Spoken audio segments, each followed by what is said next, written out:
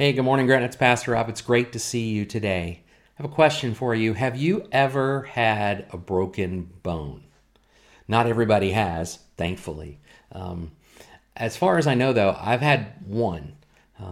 There are some times when I got hit with baseballs and fell and all kinds of stuff that I would imagine I've broke some of the things in tiny little ways, but I have one story of a broken bone in my life that was actually x-rayed and determined was broken. I actually got hit by a baseball bat in the nose. Now, there was nothing nefarious about it. I was on deck to go bat at a summer program I was at, and honestly, I walked too close to the guy who was batting right before me. Did it to myself.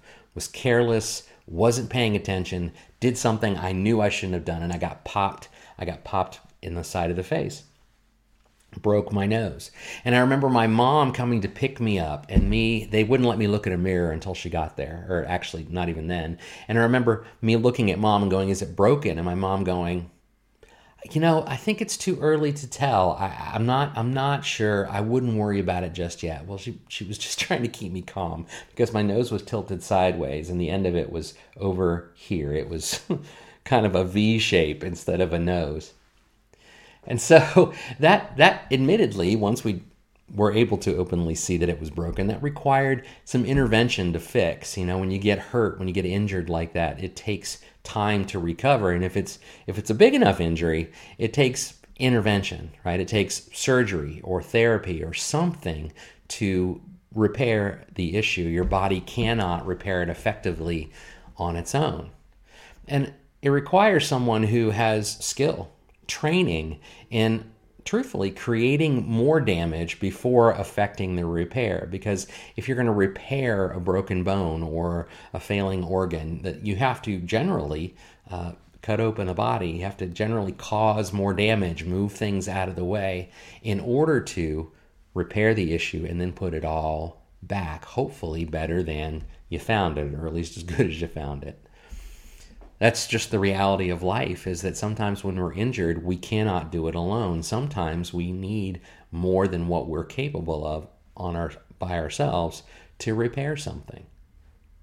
Over the last week or two, this is week 2 of our 4-week series called The Sting. We're talking about a problem that we can't repair ourselves. We're talking about the problem of sin and death. Death that was introduced into the Garden of Eden. We talked about that last week in Genesis chapter 2 and the beginning of chapter 3, how death was introduced. Adam and Eve essentially pushed the death button by choosing to eat from the tree of the knowledge of good and evil. In doing so, they introduced not just death, but they introduced shame. They introduced pain. They introduced fear of a relationship with God. And the truth is, we're still recovering from that today. That injury to humanity sticks with us today. And it's not an injury that we're capable of resolving ourselves. Our hearts are broken. Our relationship with God is broken. And it's one that requires a supernatural intervention, a specialist, a surgeon for the heart and the soul to repair. If we look at Genesis chapter 3, we stopped in chapter 15, or verse 15 last week. But if we look at 3:16 through 19, it's almost immediate. We get this picture of what this new life looks like without a relationship with God, or with an injured relationship with God, and with an injured understanding of the world and of our hearts and our minds. Genesis 3:16 through 19, I'm going to read out of the Christian Standard Bible, says this. He says, God, he said to the woman, I will intensify your labor pains. You will bear children with painful effort. Your desire will be for your husband, yet he will rule over you. And he said to the man, because you listened to your wife and you ate from the tree about which I commanded you, do not eat from it. The ground is cursed because of you. You will eat from it by means of painful labor all the days of your life. It will produce thorns and thistles for you, and you will eat the plants of the field. You will eat bread by the sweat of your brow until you return to the ground, since you were taken from it. For you are dust, and you will return to dust. Immediately, things change. It's you go from this scene of Adam and Eve walking pleasantly in a garden, tending for the garden, caring the garden, naming animals, walking with God when he's there throughout the day at various times, checking on them. You get this picture of them having conversations with God and with one another and communing with nature as a whole, this temple that God has created for himself to reside in, that he allows human beings and all of creation to live in as well. But the scene immediately flips. It flips, and now pain is introduced. He specifically identifies women and says, look, you're going to go forth and multiply. That's one of the original commands. You're going to go forth and multiply, but it's going to hurt. Giving birth is going to hurt. And as someone who has watched his wife give birth 3 times, amen, it hurts. It hurts. And I commend women who do that, because I don't know if I got it. I don't know if I could do that. It also hurts in more extensive ways. Bearing children, raising children hurts sometimes. They're not easy. Adam and Eve discovered that right out of the gate. If we were to go to Genesis chapter 4, we would see that right out of the gate, 2 of their sons, Cain and Abel, aren't able to get along with one another. One is jealous of the other, and Cain ends up killing his brother. No parent should watch that. So this idea of pain, this physical pain that is introduced into the family dynamic out of the gate, yes, it begins at childbirth, but it's going to continue. He also hurts men. He targets men here, and he says, look, you're going to have to work to provide. It's not just going to be there. Your life isn't going to have meaning in and of itself. Your life isn't going to have purpose in and of itself just by existing or being here or just caring for the garden and watching out for those you love, because you have created this animosity between you and me. You've created this sin and death in the world, this fear in the world, this shame in the world by choosing to do something you know you weren't supposed to do. You made a choice. Men are endowed with something author and psychologist James Bauer calls the hero instinct, this desire, this drive to protect the things we love, to live a meaningful life, to be respected by others around us. And the truth is, that seems like that's getting harder and harder and harder every day. It's no wonder we love to watch hero movies, right? That Marvel movies and DC movies are such big blockbuster hits, because we get to see people being a hero. And in some way, shape, or form, no, I don't want to be Thor flying around with a hammer, although that would be super cool. And the Iron Man suit would be pretty amazing. But at the end of the day, the real draw is this instinct that men have to be the hero, to protect, not because women or those they love are weak, but because they're valuable, they're purposeful, they're meaningful to us. And we feel this instinctual possibility, or this instinct and requirement, frankly, to protect and to provide.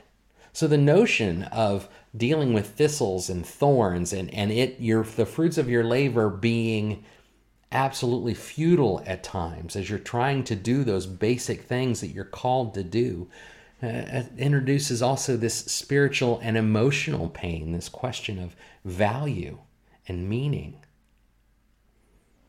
The fact is that provision and protection are so difficult to produce in our world that really hurts men spiritually.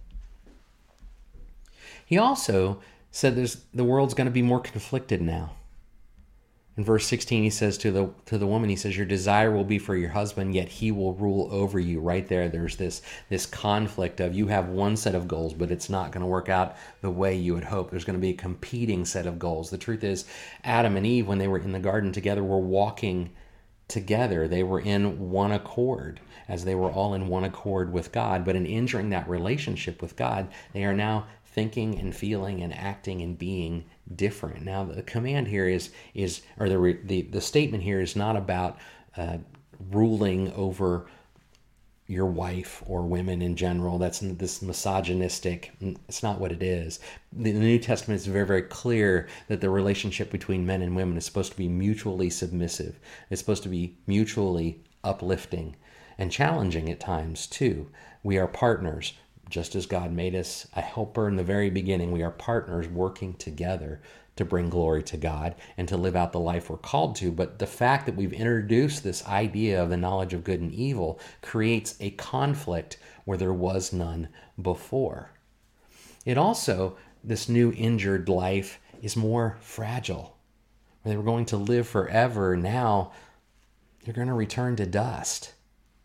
And the truth is, it could end at any time. It's no wonder we often feel like life is hard, because since the fall, frankly, it is. It is hard. But even here, God did not leave them on their own. It's this image is not God kicked them out of the garden and said, "Good luck, have fun, see you on the other side." That is not what he did. In fact, he actually helped them establish this new life. He didn't leave them on their own. In Genesis 3:20 through 24, so the next 5 verses, it says this. It says, "The man named his wife Eve because she was the mother of all the living. The Lord God made clothing from skins for the man and his wife, and he clothed them. The Lord God said, 'Since the man has become like one of us, knowing good and evil, he must not reach out and take from the tree of life and live forever.' So the Lord God sent him away from the Garden of Eden to work the ground from which he was taken. He drove the man out, and he stationed cherubim and the flaming whirling sword east of the garden to guard the way to the tree of life." Even as the relationship was injured, we see hope remains. The man immediately gives the name Eve to his wife. Eve means living. Right? That's why it says she's the mother of all living things. The concept of continuing to grow and multiply and go forth into the world and have hope of a future remains. God did not destroy hope. Life changed. Things got different. Things got more difficult. But even out of the gate, he's saying, look, hope is still here. Life is still here. A future is still here. It's almost like he maybe had a plan down the road. He also gives them new clothes. He upgraded them out of the gate. He took these flimsy things that they had built for themselves, and he gave something of his creation to them to clothe them. The truth is, he made clothes out of skins, animal skins. This is the first recorded death we have. The idea that God would damage his own creation to care for humanity should be mind-boggling. That he would not just give them new names and give them hope and remind them that this was not the end, but that he would give more of himself after he'd been offended. He would give more of his creation in order to care for, watch over, clothe, and protect humanity. I don't know if all of us could do that in the midst of being harmed, hurt, damaged, injured, if we could actually give to the person who was hurting us. He then builds them this new home and says, go out to your new home outside of Eden. Now that may seem crazy. You're kicking me out of my home. What do you mean? No, he's not. He's not. He's giving them a new home and a new opportunity. Can you imagine living forever with the weight of your sin upon you? Every mistake, every bad choice, every impure thought, every poor action, every angry outburst, every hurtful thing you've ever said or done, weighing on you for all of eternity. Truth is, if Adam and Eve stay in the garden, it does. If they stay there, if they are never returning to dust, that they live through all of eternity, and all of humanity lives through all of eternity with all of that sin bearing down on them forever. And they know it because they've eaten from the knowledge of the tree of the knowledge of good and evil. They know it. Talk about guilt that is never ending. Talk about shame that is forever building. But God says, no, I don't want you to have, as Warren Wiersbe would have called it, that bleak of a future. Talk about an existence without hope.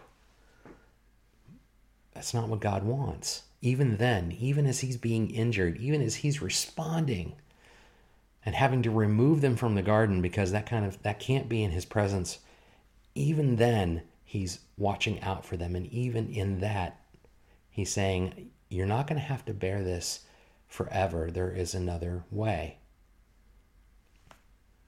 See, God saw an opportunity even then. He knew that redemption was possible for man, that it was coming for man through himself. Through himself, as he would undo the work of Adam with what many would call a second Adam, a new Adam, a reborn Adam, an Adam that was perfect, and his name was Jesus Christ. To see him and to see this connection, we have to jump all the way up to 1 Corinthians chapter 15, verses 21 through 26. As Paul is writing to the Corinthians, and he's talking about what the death, burial, and resurrection of Jesus Christ meant. Why this happened. Listen to the words Paul uses to describe how God has redeemed man with a man and himself.